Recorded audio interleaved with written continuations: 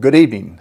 This is Steve Vancura from Bread of Life Bible Study. This is another Q&A lesson, questions and answers. We take topics that are commonly asked about the Christian faith, particularly related to the Bible, and ask these. These come in little bite-sized recordings. I'm going to say this topic is, I would say, especially important, very, very important. I think after you hear this, you may decide you want to hear it several times, and I would certainly recommend that because it brings into perspective the Christian faith and how it relates to you and I personally, how we relate to others, how we relate to God, how we can recognize the devil when he's trying to deceive us or bring fear and doubt, shame, that kind of thing. In making this study, it really opened my eyes. So I just want to say I think it's a special study. The recording will be on the website, breadoflifebiblestudy.org. So I'm going to begin first with prayer, as we always do. Let's bow our hearts and our heads. Thank you, Father, for the word of life. Jesus said, my words are spirit, and they are life to those that find them, Father. The Bible says, in the beginning was the Word was with God, and the Word was God. And Father, I just thank you. You speak to your people through the Word of God. The Word is ordained and inspired by the Spirit of God, and truly, truly, we cannot understand it except by your Spirit, revealing just like light from above into our hearts to receive the revelation of you. In Jesus' name, amen. All right, so the topic tonight, I'm just going to say, is shame and condemnation are not from God. Remember, when we're born again, the old man, which you might say is the sin nature, is still active in the vast majority of Christians in what we call the carnal man. Now, some of the previous lessons we've talked about the natural man is a person who's not been born again. He doesn't know anything about God. A person who's born again, but still somewhat carnal, is called the carnal man, and the flesh or sin nature can sneak up and bite him sometimes. But a person who's mature and has crucified the flesh is called the spiritual man. All right, so now we know from the book of Genesis, there's so many principles there that are revealed to us. The Bible says when Adam and Eve were created, they were created perfect, all right? And it says they were both naked, the man and his wife, but they were not ashamed, all right? Now, the serpent came and tempted Adam and Eve, or I should say deceived Eve, and she partook of the tree of knowledge of good and evil and then gave to Adam, and he partook also.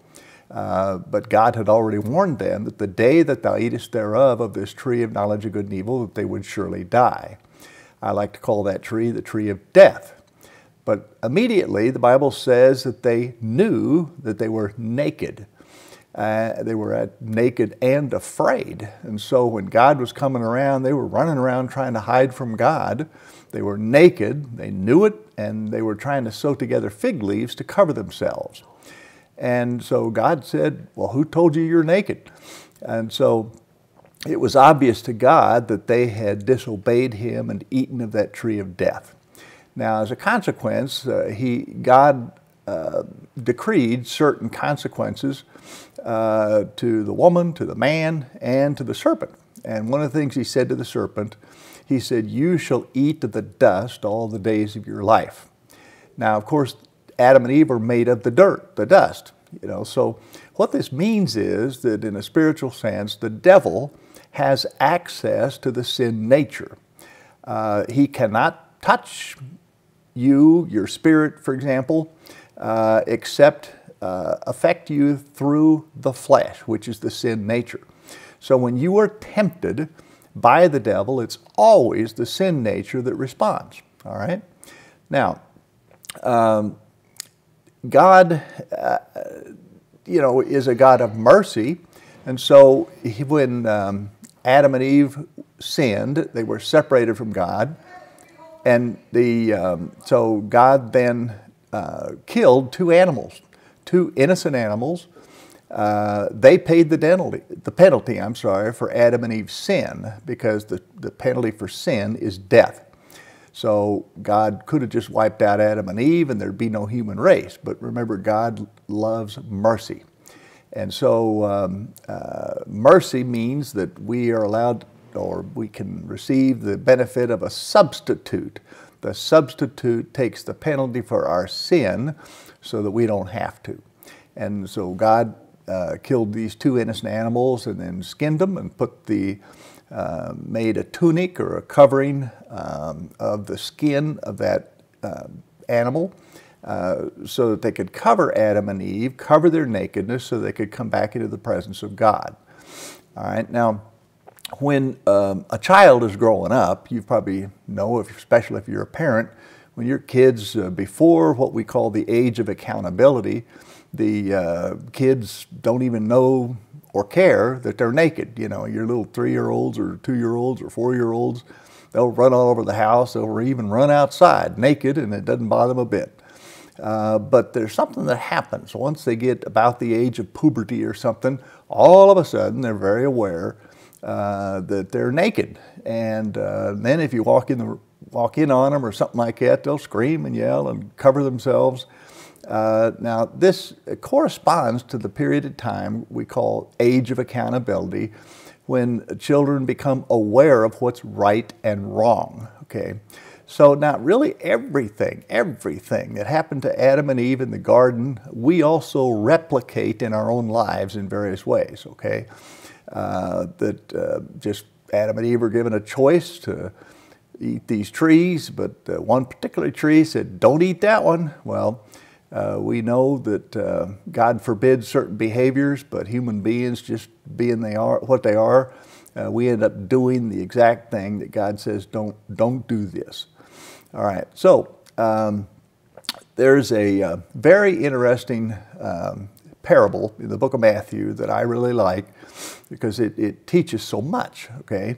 And I'm going to read the parable. It's Matthew chapter 5, verse 2. It says, "Agree with your adversary while you're on the way, lest your adversary deliver you to the judge, and the judge hand you over to the officer, and you be thrown into prison. You will by no means get out of there until you've paid the last penny."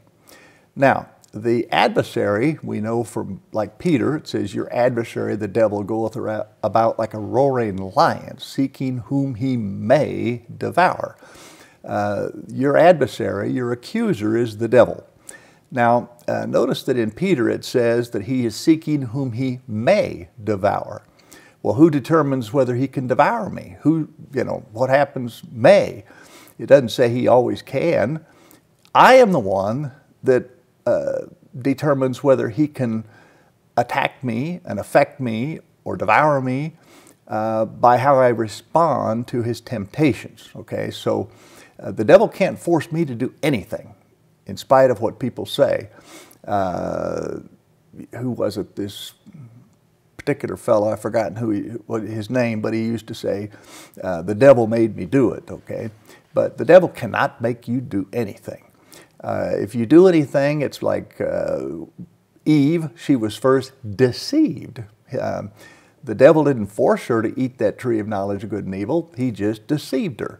And so she ended up doing it. All right. So this is the way the devil works. He comes in with temptation, basically. And remember, I said that what responds to temptation is always the flesh, the sin nature.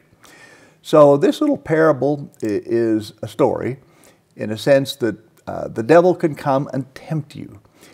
A devil knows which buttons he can push with you. Maybe you've got a problem with lust. Maybe you've got a problem with pride. Maybe a problem with gossip. Maybe a problem with dishonesty. I mean, who knows? But what I'm saying, the devil can come and tempt you and tempt you and tempt you and tempt you to disobey God's law. Now, the second you do that, now all of a sudden he has a case against you. And so he can drag you into court. Now, this is what this is talking about. Agree with your adversary quickly while you're on the way, lest your adversary deliver you to the judge, and the judge hand you to the officer, and you be thrown into prison. So this is a court scene. This is a court scene. And the adversary, the devil, is the prosecuting attorney. And he will tempt you to sin. He will tempt and tempt and tempt. But the minute you disobey God and act on the flesh, then guess what you start feeling? Naked. You start feeling shame, condemnation, because that's what comes from the devil. Just like in the Garden of Eden, they were naked and afraid, hiding from God, feeling naked. They felt corrupt. They felt filthy, dirty, and that's what happens when the devil tempts us, all right? The flesh responds. And the Bible says the flesh is condemned already. So when we let the flesh take control and act on the flesh, then just like Adam and Eve, they were naked and afraid, and they were running from God. So this is the devil's design. He wants to cause you to disobey and then bring accusation, shame, condemnation to you, put that in your mind, and you think now that God's mad at you. He doesn't love you. He's not going to accept you. And we have a tendency, instead of running to God, we run from God. All right, now, once the devil has a case against you, he drags you into court. Well, why would you have to go into the court? Because you broke a law. So the devil then drags you into court before the judge. Now, Jesus tells us in this parable, he says, we are to agree with our adversary. Well, what are we going to agree? He's going to tell us, you are a sinner. You sinned. You broke the law. And what Jesus is telling us is we need to agree. I'm guilty. I did it. I'm guilty. Okay? So then when we become before the judge, our plea, the judge is always going to ask, well, how do you plead? Too many Christians will not, if you don't confess your sins, then God cannot forgive your sins and cleanse you from all unrighteousness. That's the way this thing works. The devil, in a strange way, works for God. All right, so when we are tempted and the flesh comes up and we act on the flesh, this is God's way of showing that I have certain strongholds in my life that He wants to cure. He wants to clean up. And the only way He can do that is first show me it's there, to show me that button that the devil pushed, all right, and that I responded to it. So the first thing I have to do is admit it. I have to confess I'm guilty. But as soon as I say I'm guilty, I confess my sins, then the defense attorney, who is Jesus Christ the righteous, okay, he can step forward on my defense. And what he'll tell the judge is, Judge, I've already died for the sins of this person, and my blood cleanses him from all unrighteousness because he has admitted his guilt. And that's what I'm here for, to clean and cleanse sinners. And so the judge, knowing now that the penalty has been paid for, he takes out his gavel, pounds it on the bench, and he says, he decrees you as not guilty. Not guilty. Now, so the devil now, his power over you is broken. It's broken. All right, so God allows all of these temptations all through life. We are going to be tempted and tried, and this is God's way of teaching us to grow up, to learn to fight the devil. Same thing, and when you join the military, the soldiers that are supposed to be trained to fight. Well, the best way to learn how to fight is to be thrown into a fight. All right, so. And that's exactly what God is doing. He allows, in fact, He even decreed, remember, to the serpent that all of the days of his life that he has access to the dust, which is the flesh of man. So when we're tempted and tempted and tempted like these things, each time we get knocked down, we admit our sin, and we go to court, in a sense, we're accused.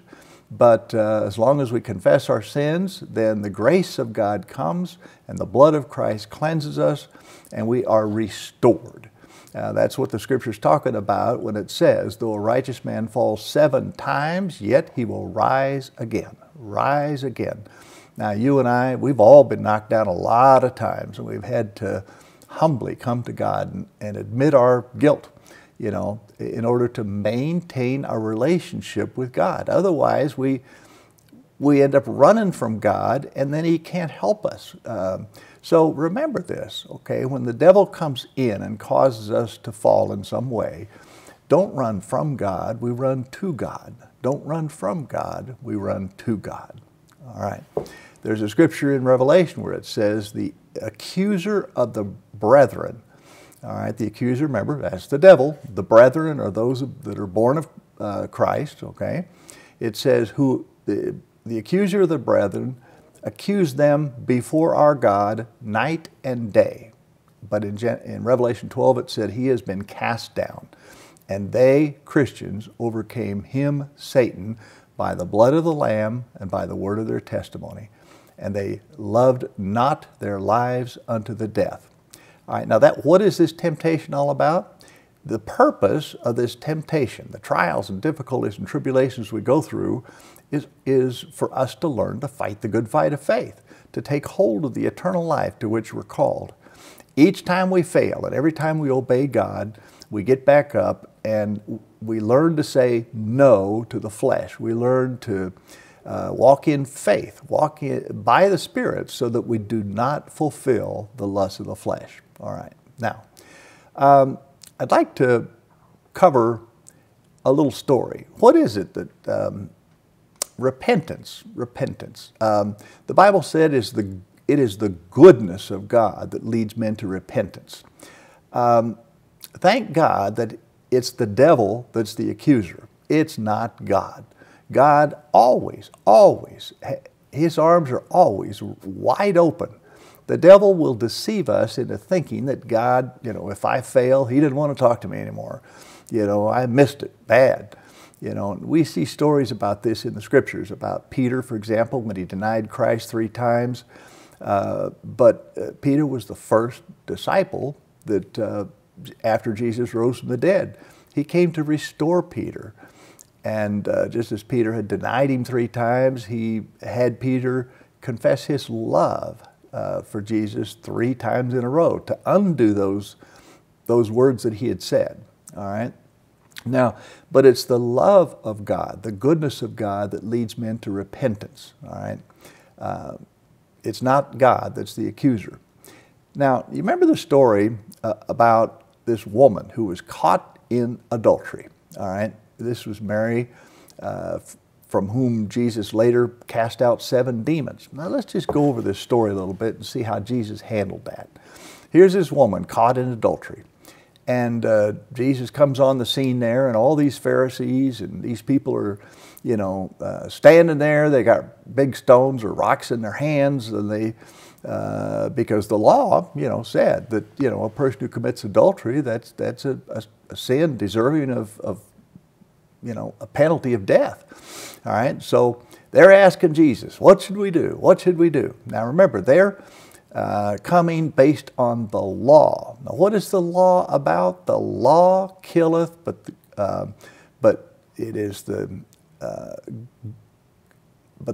I'm sorry, let's see.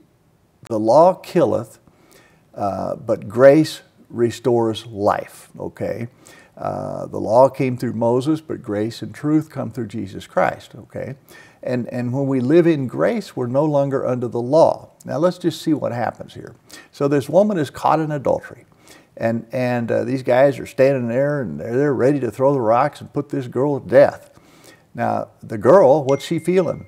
Accused. Man, she's feeling filthy. She feels awful. She was caught in the act, you know, so she's convicted, condemned.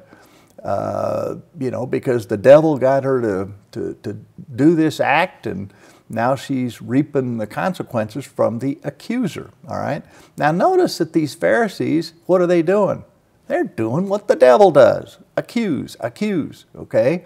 And so let's keep that in mind. Sometimes Christians, we can be accusers, actually doing the devil's work, accusing and judging others who are in the body of Christ. You don't want to do that. I don't want to do that.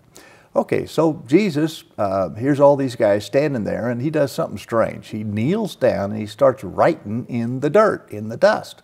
Okay, we don't know what he wrote or what happened, but it was strange because as he was writing in the dirt with his fingers, one by one, those Pharisees or the accusers left. They left. I got a feeling he was writing the names of girls or women or something like that these guys had committed adultery with themselves. So in other words, they were guilty of the same sins that they were accusing this woman of. All right. So, but anyway, as he wrote in the dirt one by one, they all disappeared. They ran off. And so Jesus stands up. There's the woman there. And Jesus says, "Woman, where are your accusers? Where'd they go? Has no one condemned you?" And she said, "Not one, Lord, no one." And Jesus says, "Neither do I condemn you. Go and sin no more." Now this is the same woman who later on spent a large amount of money to buy Spinacard. Spinacard, I'm not sure how you pronounce it, but a very expensive perfume anointing. And that prior to Jesus' crucifixion, she anointed Jesus' feet and wept, tears of joy, you know, wiped these tears off of his feet, you know, with her hair. She was so in love with Christ because he was merciful to her. Remember, it's the goodness of God that leads people to repentance, okay?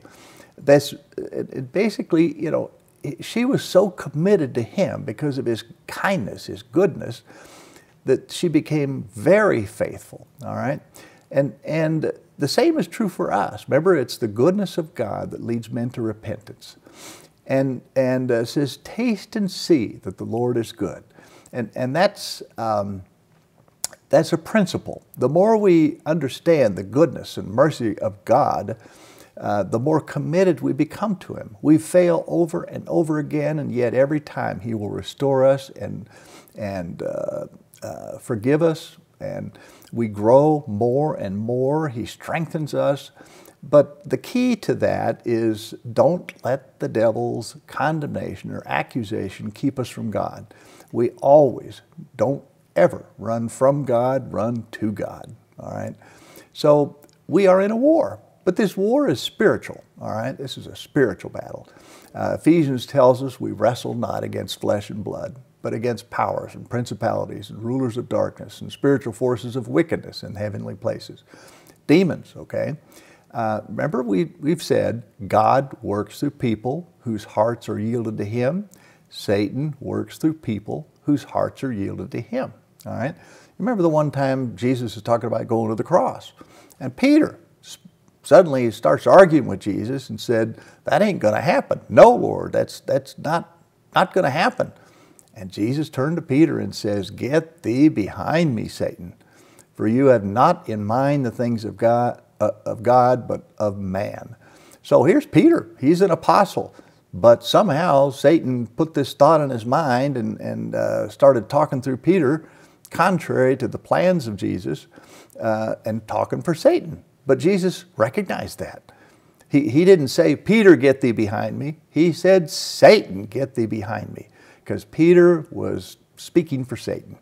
Now, you and I can do that too, okay? And just like the devil is the accuser, did you know Christians are often the most prominent accusers of one another? All right? Jesus one time said, he said, "Judge not, lest ye be judged. In the same way you judge others, you yourself will be judged." And the Bible says that God desires mercy, not judgment. That we always reap what we sow. If we give love, then God gives us love back. You know, if we love others, then we reap love in that sense, all right? And the whole kingdom of God is all about love. The Bible says love is patient, love is kind. Love does not envy, it does not parade itself, it's not puffed up, It does not behave rudely. It does not seek its own or get offended. It thinks no evil. It does not rejoice in iniquity, but it rejoices in the truth. All right. Paul said we are to judge no one after the flesh. All right. It says, if anyone is caught in a sin or in a trespass, let those who are spiritual go and restore him gently. Well, the spiritual guy is the guy who has grown spiritually so that he no longer has a log in his eye, and he can now see clearly to help this individual take the speck out of their eye. But so much of the time, it's when we're in the flesh, we can get in the flesh and judge others, accuse others, just like those Pharisees did in this woman. They did the same thing, and yet they were accusing this woman. And they were doing the job of Satan as the accuser. So you and I need to be very, very careful that the devil doesn't use us to accuse or gossip or speak bad of, backstab or anything like that of other individuals. So, but always love, because love conquers all. Now abideth faith, hope, and love, but the greatest of these is love. All right, well, think about, meditate on these principles. Love conquers all. If you feel any condemnation, naked and afraid, just like in the garden there, I can promise you that is not God. Paul said, there is therefore now no condemnation to those that are in Christ Jesus. For the law of the Spirit of life in Christ Jesus has set me free from the law of sin and death. So these principles, these spiritual principles, can set us on the rock of our salvation. And the Bible says we are more than conquerors, but we have to learn that sometimes one lesson at a time. So ponder on these things, and as I say, you might want to listen to this tape 2, 3, 4 times. Jot down some notes, put it into practice, and go out and love somebody. Love God, run to Him, not from Him. All right, I'm going to close with a prayer and wish blessings over you. Paul always spoke a benediction. Benediction is a Greek word that means a spoken blessing. And he would say, grace and peace be unto you through God our Father and the Lord Jesus Christ. So I speak in grace and decree grace over you. That's the power of God. And it brings the peace of God that passes all understanding. So grace and peace, power and the overcoming presence of God abide in you now and forever. And I ask that in Jesus' name. Amen.